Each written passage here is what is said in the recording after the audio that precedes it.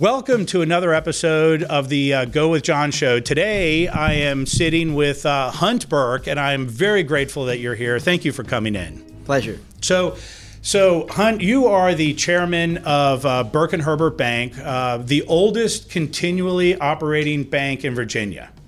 So what do you tell us a little bit about what you did, and I've heard some of your podcasts and read some of your bios, but tell us a little bit about how you kind of grew up in the Burke and Herbert Bank and what is it like to be the chairman of this great institution? Well, it's funny. People would always ask me questions as a very young person about the bank or banking or mortgages, and I didn't know. They were asking me that when I was a kid as though that was dining room table talk at home, but of course It wasn't. What happened is my dad had 5 kids, and when we got to be 12 or 13, he said, "You're not hanging around the pool with all those derelicts. Everybody's got to get a job." And I chose the one where I had an automatic ride to work with him. So that was smart. So I started really running errands, and in the bookkeeping department, we used to look at checks to make sure they were properly endorsed and high-level stuff like that. And it took me a couple of years to become a teller. And then after that, it was, branch management and operations. And I pretty much jumped in anywhere, whether it was a promotion or a raise. I do move laterally just because I learned more and more about how the bank runs. And Right. Burke and Herbert Bank was great because it's small enough that you get to see all the pieces. If you work for a larger bank, you might only be in one department and never connect the dots as to how it all gets put together. So as you were going through and working through the various positions, was there any period of time or were there any positions that you enjoyed more than others? I guess the operations part was enjoyable because you got to see the nuts and bolts, but I really missed the public, the personal contact with people. So I really enjoyed coming up through the branches and becoming a lender because you could see the difference you made in people's lives. For instance, I was talking about being young and not knowing anything. I just told people some common sense stuff, and they've come back to me 40 years later and said, I lived my life by what you told me and, made all this money and been successful. And I was like, wow, because I didn't really know what I was talking about at the time, except, again, common sense. Right. Well, yeah, maybe you were repeating things you heard, and but yeah, that's good. So that your time as a teller, I guess you had a little bit of time with the folks, right? They're coming in making their deposits, and you have a minute or two of chit chat. I actually worked at Sovereign Bank in Old Town Alexandria. I don't know if you remember that bank that was there. I think it was on Washington Street. And I lived on Duke Street, so I would walk to work every day, great. And I did that for about a year, and that got old.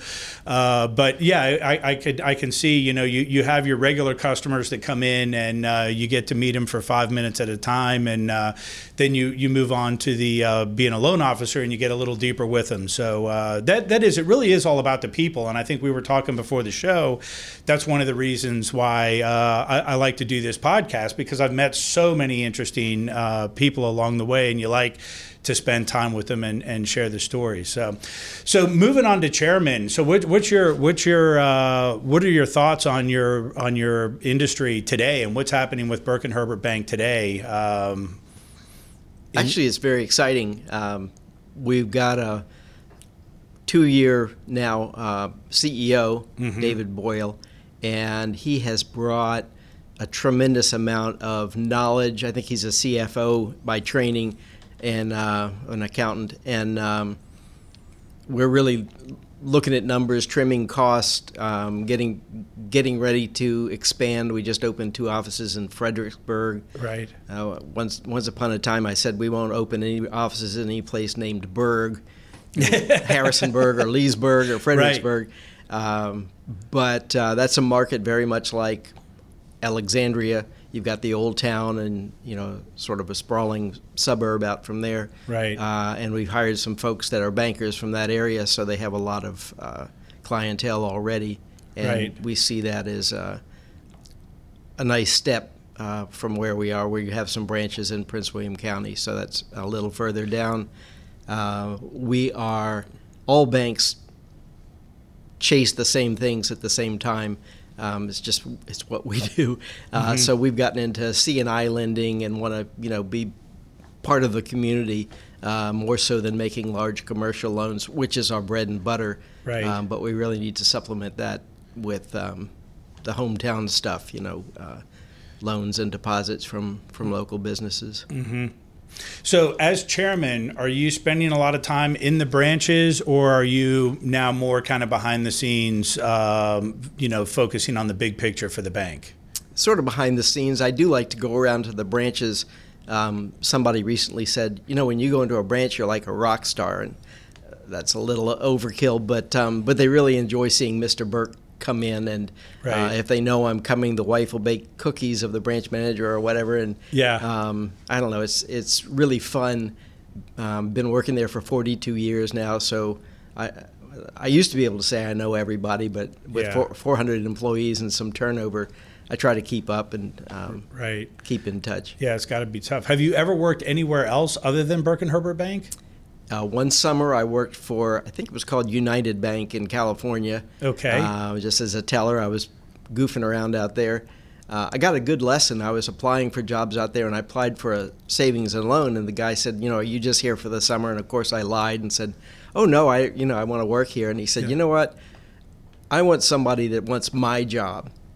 Right. I'm not going to hire you because I don't think you're, serious. And I was 19 years old or something. Right. And I remember that. Obviously, to this day, I want to hire people that want my job, that have potential and aren't just there to kill time or, get a paycheck every 2 weeks. So how did you end up out in California? I have a brother that graduated from UVA, and he was the one when we were growing up that didn't come to work for the bank. He worked for Heisman's Porsche Audi as a mechanic. He sold Bibles one summer. Very interesting guy. So he went out there and got into banking. And one summer I just went out and spent the summer with him in San Francisco. It was pretty fun. I bet. Yeah, I bet. So you ended up working at United Bank as a teller, did it for the summer, and then you came back and put your roots down in Old Town. Yep. So of your five, you have four brothers, right? Because your dad had five sons. 3 brothers and a sister. 3 brothers and a sister. Yeah. So any of your other siblings involved with the bank? My brother Taylor, older brother, was very involved in the bank for 40 years, and he's retired. My brother Jim in California, he became a banker out there and was very successful. But the other 2 have one runs a cemetery and one's an artist. So well, that's interesting. What kind of an artist? All kinds. He's really good with his hands and woodwork, and for a long time he's worked for an antique dealer out in Middleburg, restoring things and doing it right. And fantastic. Yeah, he's a pretty cool guy. Yeah. So what was it like growing up in your household when you guys were all young? What was so your dad was running the bank, and what was the dinner table talk if it wasn't banking? Bickering and noisy. Typical family stuff. Exactly. Yeah. He just hid his peas under his potato skins, or you took all the chocolate milk. I mean, I got you. My dad was very community oriented, and he would come home about in time for dinner, so there wasn't a whole lot of back and forth. On weekends, we'd hang out with him and either go somewhere, or my brother Jim and he would work on cars. We had some fun cars in the driveway.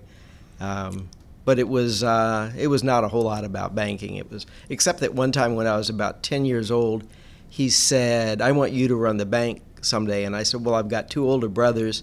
What's up with that?" And he said, "You think like I do." And so, when people say something like that to you, it sort of they plant that seed. It sort of you mull it over, even if not consciously. Right. So. Didn't know what else to do. Right. Well, the interesting thing is you have genetics, and then you have your dad who could obviously see his genetics in you and the way you think. I mean, it certainly makes sense. So yeah, from a very young age, you were chosen to be Mr. Burke. Holding my fingers up in quotation marks. That's fantastic. So what's your favorite part about your job now? What do you do on your daily routine? Well, it's great because I'm not in charge of the operations. I work closely with Mr. Boyle, and we've brought on some excellent talent, which I'm not that smart myself, but have been lucky enough to find some really good bankers over the years. And so I deal with the board of directors, education, and looking at new directors. My favorite thing is coming in, going to lunch with high dollar prospective clients or people who've banked with us for 100 years. And I listen to a lot of complaints about how we've changed. And, you know, if Mr. Burke and Mr. Herbert were sitting at a desk like they did in 1852, nobody would bank with us. You know, you've got to change. And our focus, in addition to small businesses, has been about 10 or so years ago, we did a study of our customer base. And first of all, there was a huge return because people like to open a letter from Burke and Herbert Bank and do a survey, as opposed to every survey in the world that you come across on a daily basis.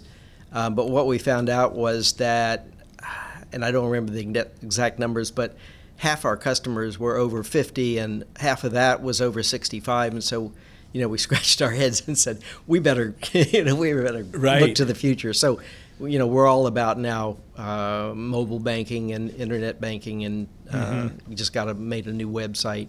So we're really trying to appeal to that younger demographic and doing a good job of it, I think. I wonder if they understand the the kind of the history of the bank when they come to Burke and Herbert. You know, for me, I've banked with Burke and Herbert for decades, and I really enjoy. That's just my little piece, my little connection to a piece of history. You know, it's. But I wonder if the youngsters know. Well, I meet all the new employees. I meet the new tellers when they're coming in, so they're, 20 years old, something in that era. And one thing I tell them is that don't let anybody at this bank ever say we always did it that way. Right. Because again, it's where we are now. The history's fun. If you ever want to come waste an afternoon with me, I'll tell you all kinds of great stories. Yeah. But in terms of who we are, it's you all, and it's your customers, and where we're going from here. Right. All right, fantastic. So we are going to take a quick break, and when we come back, I want to hear some of those stories that you would tell me if we were wasting an afternoon together. Can we do that? Cool. Fantastic. We're here with Hunt Burke, chairman of Burke and Herbert Bank. We'll be right back. All right, we are back with Hunt Burke, chairman of Burke and Herbert Bank. So thanks again for coming in. I really appreciate that you're here and willing to share stories with us. It's my pleasure. So tell us some of the historical stories about Burke and Herbert Bank. I've heard a few of them hanging around the branches, but tell us a little bit about the characters that ran the bank. Some of your dad or your grandparents. What stories do you have for us today? Well, my great-great-grandfather, who started the bank, and Mr. Herbert were in their 20s. They were just, a couple of young entrepreneurs in Old Town Alexandria, which wasn't the cute Old Town Alexandria. It was a lot of boat builders and dock workers, and a lot of ships came in with goods, and there was the railroad to take the goods out. So very blue collar, but they couldn't have picked a better place historically. Our oldest customer is Mount Vernon Estate, run by the Mount Vernon Ladies Association, and they bought it. They saw that it was in disrepair. This is 1850, so before the Civil War, but they purchased the estate and were fixing it up. But when they purchased the estate, this is later, 1860 or so, I guess.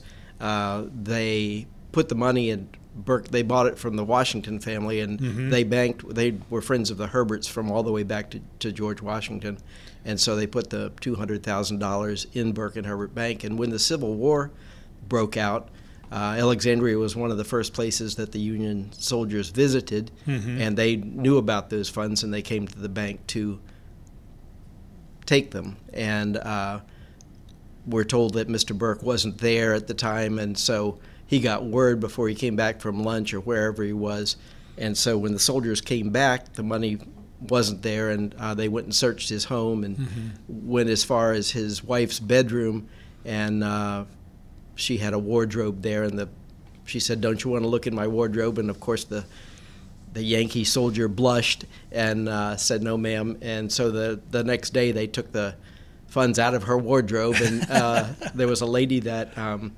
at Mount Vernon, I think her name was Miss Tracy, and she had permission to cross into Washington because she brought things over to Mr. Riggs, like eggs or fresh baked goods or vegetables. And so they tucked the money in her little basket, and she took it over, and Riggs held it for the duration of the Civil War. And then, wow. We brought it back over after the war. That gives me chills to hear that. That's incredible. That's a cool story. It is a cool story. So they've been banking with you ever since 1860? Even before that, but I can't remember the exact Wow. date. So we have a good relationship. I would say. Needless to say.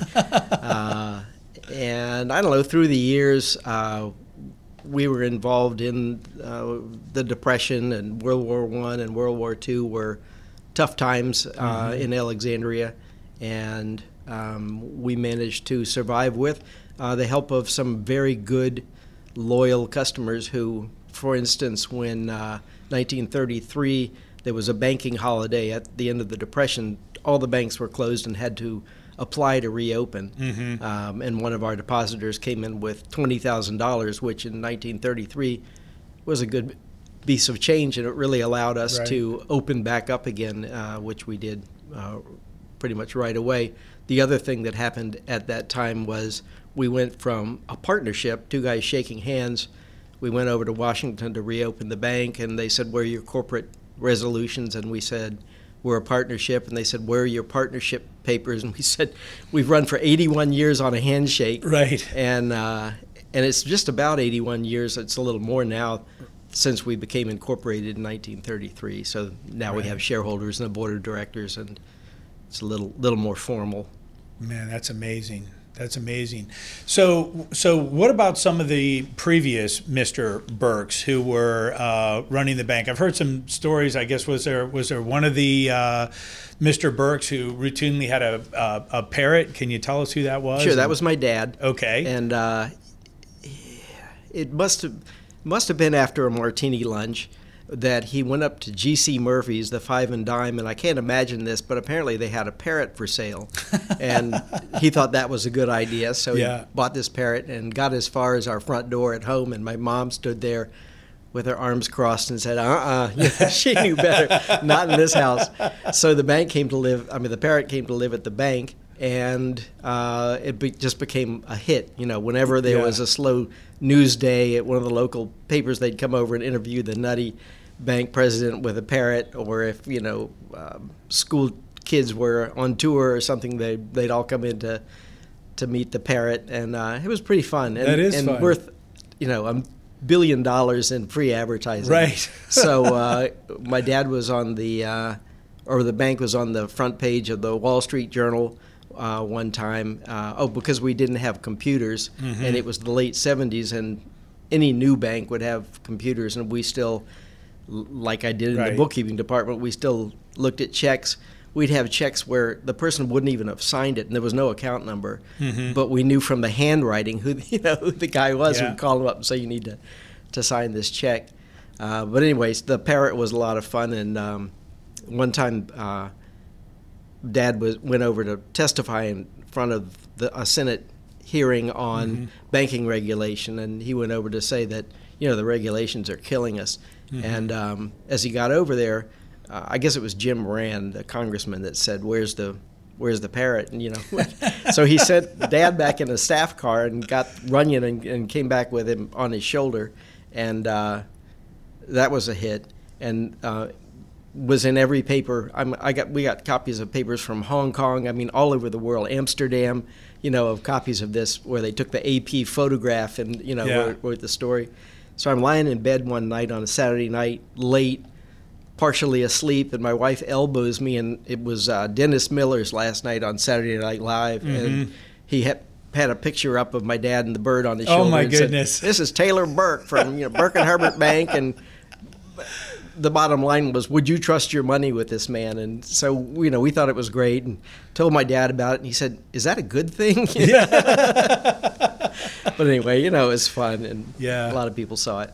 Yeah. Well, you got to have fun. If you can't, and I think that's the key to being successful in business. You got to have fun. You got to love what you do. You got to love the consumer of your product, and you got to be willing to be yourself, and I think that's pretty amazing. So yeah, I guess the days of the 3 martini lunches, those are all in the rearview mirror, aren't they? I've just started to watch the show Mad Men. That, is a great show. Yeah. And it's so reminiscent of that generation, my father's generation, and my kids see a lot more of me, for better or for worse, than we saw of my dad. But he was out mixing and mingling, and when he died, there weren't enough seats in the church, because he knew everybody, and that's when I learned that he wasn't my dad. He belonged, to everybody in the town, and as we would drive through town, he would look at a building or a business and say, we built that building, or we helped that guy start his business or whatever, and it was pretty cool. He brought personality to the bank. I think my grandfather was fairly stodgy. He didn't believe in branches. We didn't make many loans. We wouldn't make an unsecured loan to somebody. But when my dad came along, sort of came roaring in through the 60s and 70s and of course 80s, and then really put us on the map as far as a fun place. And then I'd go to banking conventions or whatever, and people would all say, "Oh, I really love your strategy and what you all are doing." And I'd say, "I didn't know we had a strategy." Yeah, well, you guys, I mean, it's pretty amazing. So, one question that comes to mind: what lessons did you learn from your dad? Did you learn some? Did he have some wisdom that he instilled in you throughout your years working together? Yeah, as you were saying about working with your mother, it's tough working with a parent because when we would speak about something, there's that. It's like learning to drive a stick shift automobile with your father in the seat next to you. Right. You're just nervous that you're going to make a mistake or whatever. I don't know. He taught me about relationships with people and how important that is, and just the local feel of being in a small town and whatnot, and the people that knew him as we would have lunch or walk around the streets together or whatever. It was made me feel like this is something I could do. This is fun. Almost like you're the mayor. One time I was walking down the street. I'm in the 200 block of King Street, and Landini's isn't the 100 block. So I was walking down with somebody, and after a block, she said, "Wow, do you know everybody in this town?" And I said, "I've been working on this corner since I was 13 years old. If I didn't know somebody, Yeah. Well, you certainly know where to get a good Italian lunch. Oh, absolutely. There's no place better than Landini's. Yeah, that's true. Fantastic. All right, well, we're going to take another quick break, and when we get back, we'll talk a little bit about you and what life might look like in your future. Hunt Burke, we'll be right back.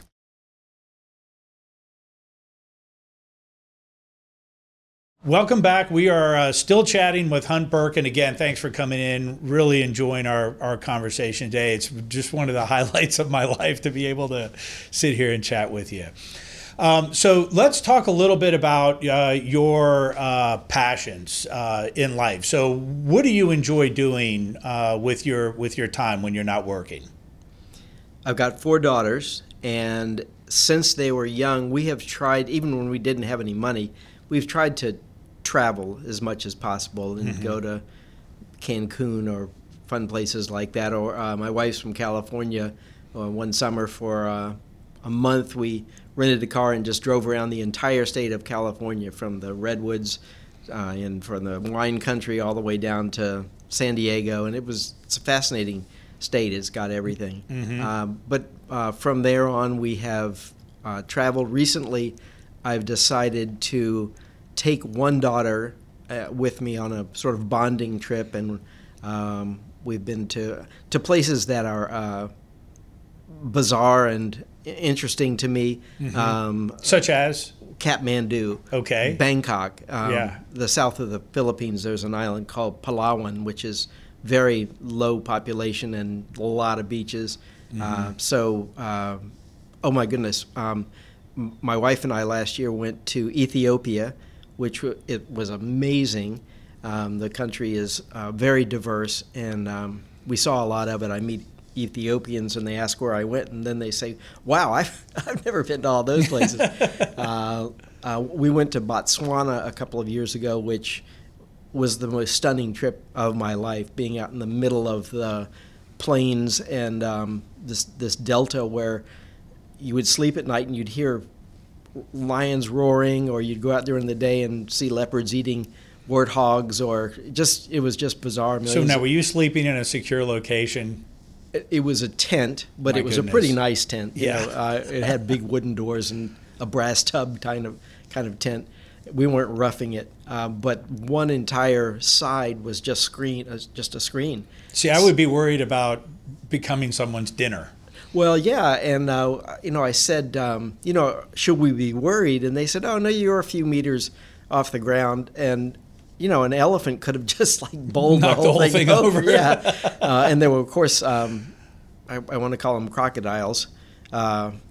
Crocodiles everywhere. I always confuse it with alligators. My fault. And anyway, they were everywhere, and I'd learned that the most dangerous animal is a hippopotamus, which I never thought of. I think of Disney and hippopotamuses in pink tutus dancing around, but apparently they're very aggressive, and they've got giant teeth, and they kill more people a year than anything else. Anyway, it was just fascinating being out in the middle of nowhere. There's very low volume tourism there, so they're very protective of the land, the animals, the whole nature scene.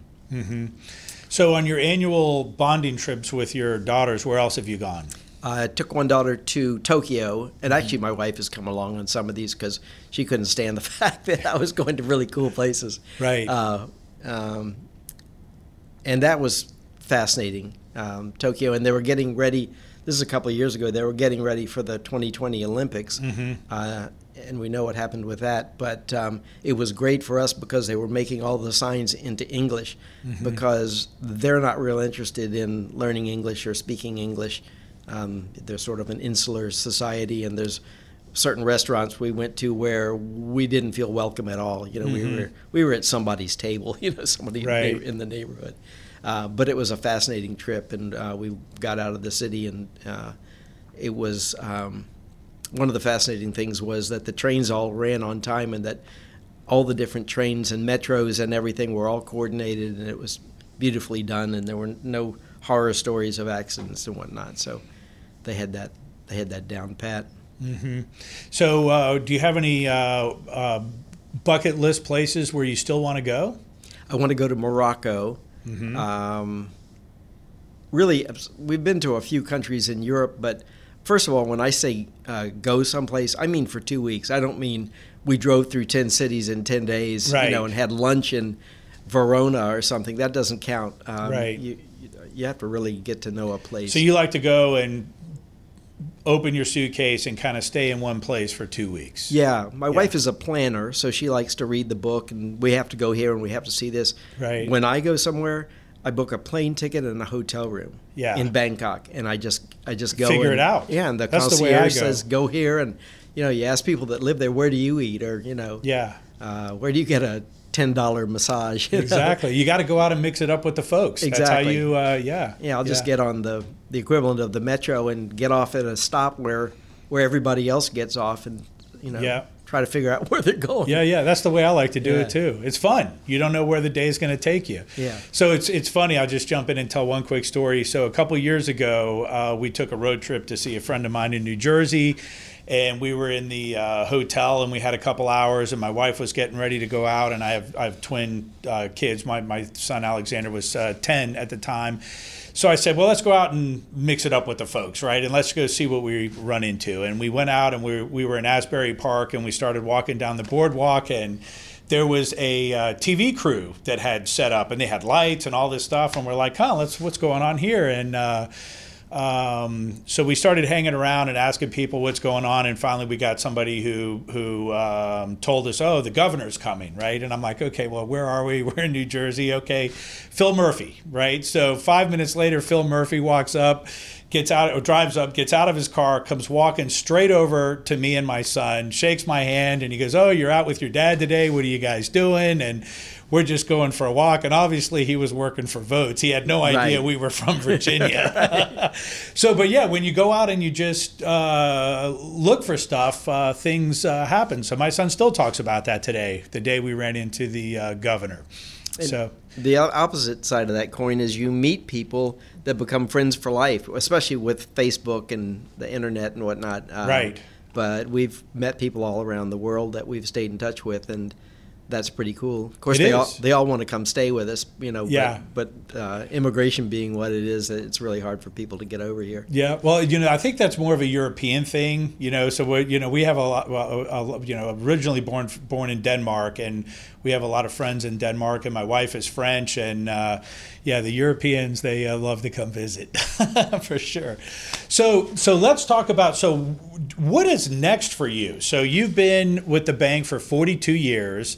It did strike me when you said a few moments ago when you were young and you didn't have any money, because I made the assumption that you were just living along with the wealth of the Burke and Herbert legacy. But it's I think it's good to be young and not have money. I think it makes a successful person out of you. But so you've had your career 42 years. Obviously, you've been very successful. So have you had any thoughts about what you want to do for the next chapter of your life? A lot of thoughts, very few answers. I'm 64, so I hope I hope they don't kick me out at age 65 on my birthday. What is really fun for me now, I could continue doing, is have a little office on King Street and go to lunch with folks and sort of come and go as I please and meet people who want to meet Mr. Burke. Sometimes you get clients that just gives the extra edge for them to want to come bank with us because they know the fifth generation of the founding family. So right. It's kind of fun, and just puttering around and being Mr. Burke and doing things like this, which is real fun, meeting people. Right. I'll never get tired of meeting new folks and hearing their stories and whatnot. Mm-hmm. So as in terms of what I want to do that's worthwhile, I'd love to do something that gives back to the community.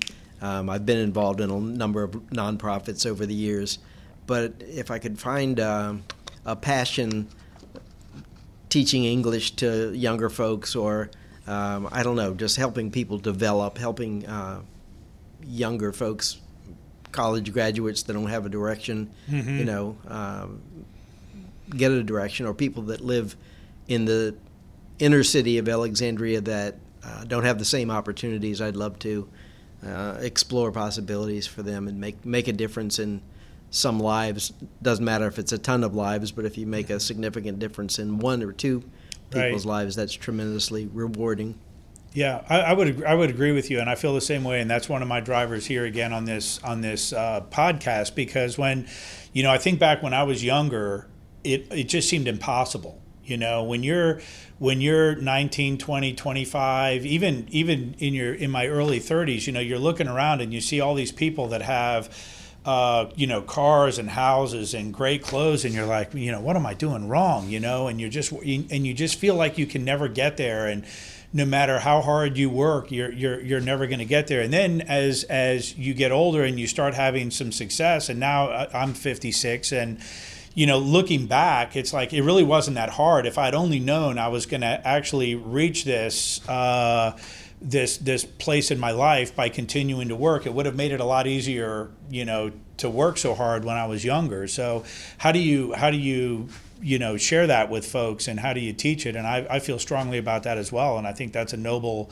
cause. And it's funny you talk about Alexandria. When I lived in the 1100 block of Duke Street, and I used to walk down Route 1 to go to work at a competing bank back in the day. I worked there for a year.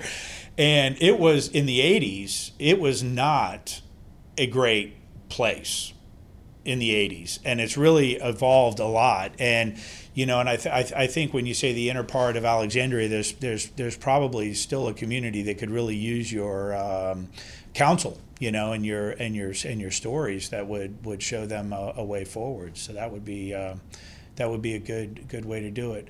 So any thoughts about how you would actually do that? Would you form a foundation, or would you just do it on your own?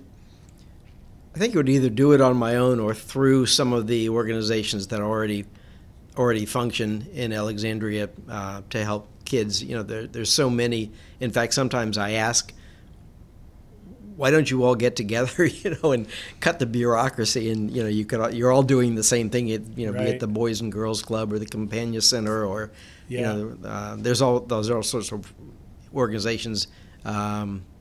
I'm not a certified teacher or anything like that, but it's something less formal, I think, or a group of people that wanted to make a difference. Not really anything as formal as a foundation. Besides that, takes money, from what I understand. Yeah. Anyway, so something along those lines. My young ladies are all in different states. I'd love to go see if there's something there, something cool in Colorado I could do, or Montana that I could do to be helpful. We all want to be helpful. Right. That's good. So what business lessons have you learned along the way? So real early in the episode today, you said that you had given advice to some folks, and they have come back 40 years later and said they were able to have success based on the advice that you gave. So what kind of tips do you have for maybe the young entrepreneur out there that's trying to find their way in life, and they need just a little bit of guidance? What would you say to these folks? The first mistake I see people make is, wanting to open a big office and buy a nice car and hire a secretary and all that sort of stuff on a new business where they don't have any revenue yet. So I'm just kind of stodgy and old-fashioned and say, you work out of your garage, your basement, whatever you have to do until you get up and running and you can afford all this stuff. They come in to get a loan to launch this idea, this dream, and that's, some dreams come true and some don't. Right. So, I guess the lesson of starting small and reasonable and what you can handle, and then building from there. I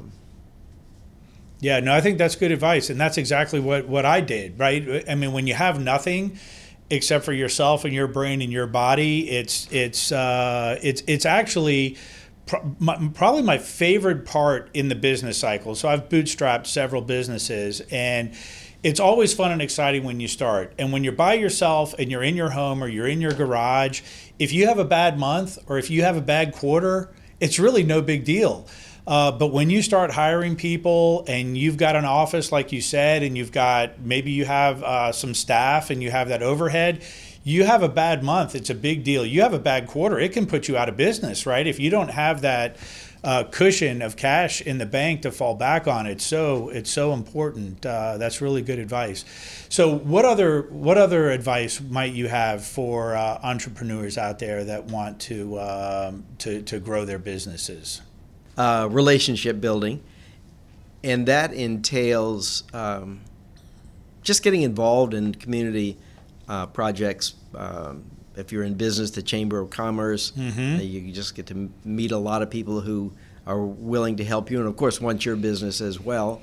So there's a lot of give and take. Any social networking and whatnot you can do is usually good. I mean, you make friends and they want to come do business with you, and you want to do business with them. All things being equal, they'll come bank with you. In my case, so really, it's just getting involved, whether it be in your church or nonprofit organizations. There's always people hungry for fresh blood. Right. No, and I'll tell you what. I'm just thinking back. I'm reflecting on my own, career and my own history. The Chamber of Commerce. When I had my company, Marketing Mania, I got involved in the Fairfax County Chamber of Commerce, and I got on. I think it's important that you get on some committees, right? Because I think if you just join the chamber and you just show up at their, kind of regular, everybody's there meetings, you're not going to build a relationship. So I got on a couple of committees, and the relationships that I built during that time, this is back in the late 90s or maybe early 2001-2 era, I still have those relationships today. And when you get on a committee with somebody, you build just a much deeper relationship with them, and that really will last a lifetime. And and at the time, I didn't realize it. That's one of those things where it's easy for us to sit here and say, oh yeah, get involved in the chamber and all this. But when you're doing it at the moment, you're like, am I wasting my time? And you don't realize how important it really is. So those are really good tips. So Mr. Burke, anything at all that you want to add to this conversation today? Have fun, bring people along, enjoy the experience. If you're not having fun, you're doing something wrong. Mm-hmm. You don't have to have a lot of money to have fun. Mm-hmm. Some of the happiest people in the world are some of the poorest people in the world, mm-hmm. And some of the most miserable people are all fighting about the family business or whatever. I agree. Yeah. Looking back, I could have relaxed a lot more and become less wrapped up in things and spent hours working till late hours at night and things like that. When you ask yourself, was that really necessary? Yeah, in a way, but is it more important than spending that time with your family and getting out a little bit more? These are all cliches, but the work-life balance is huge. Mm-hmm. For me, you can take time off and be with your family and still get your job done. Fantastic. And on that note, we'll end our conversation today. Hunt Burke, chairman of Burke and Herbert. And again, I'm grateful that you came in to chat with us today. Thank you. Thank you, John.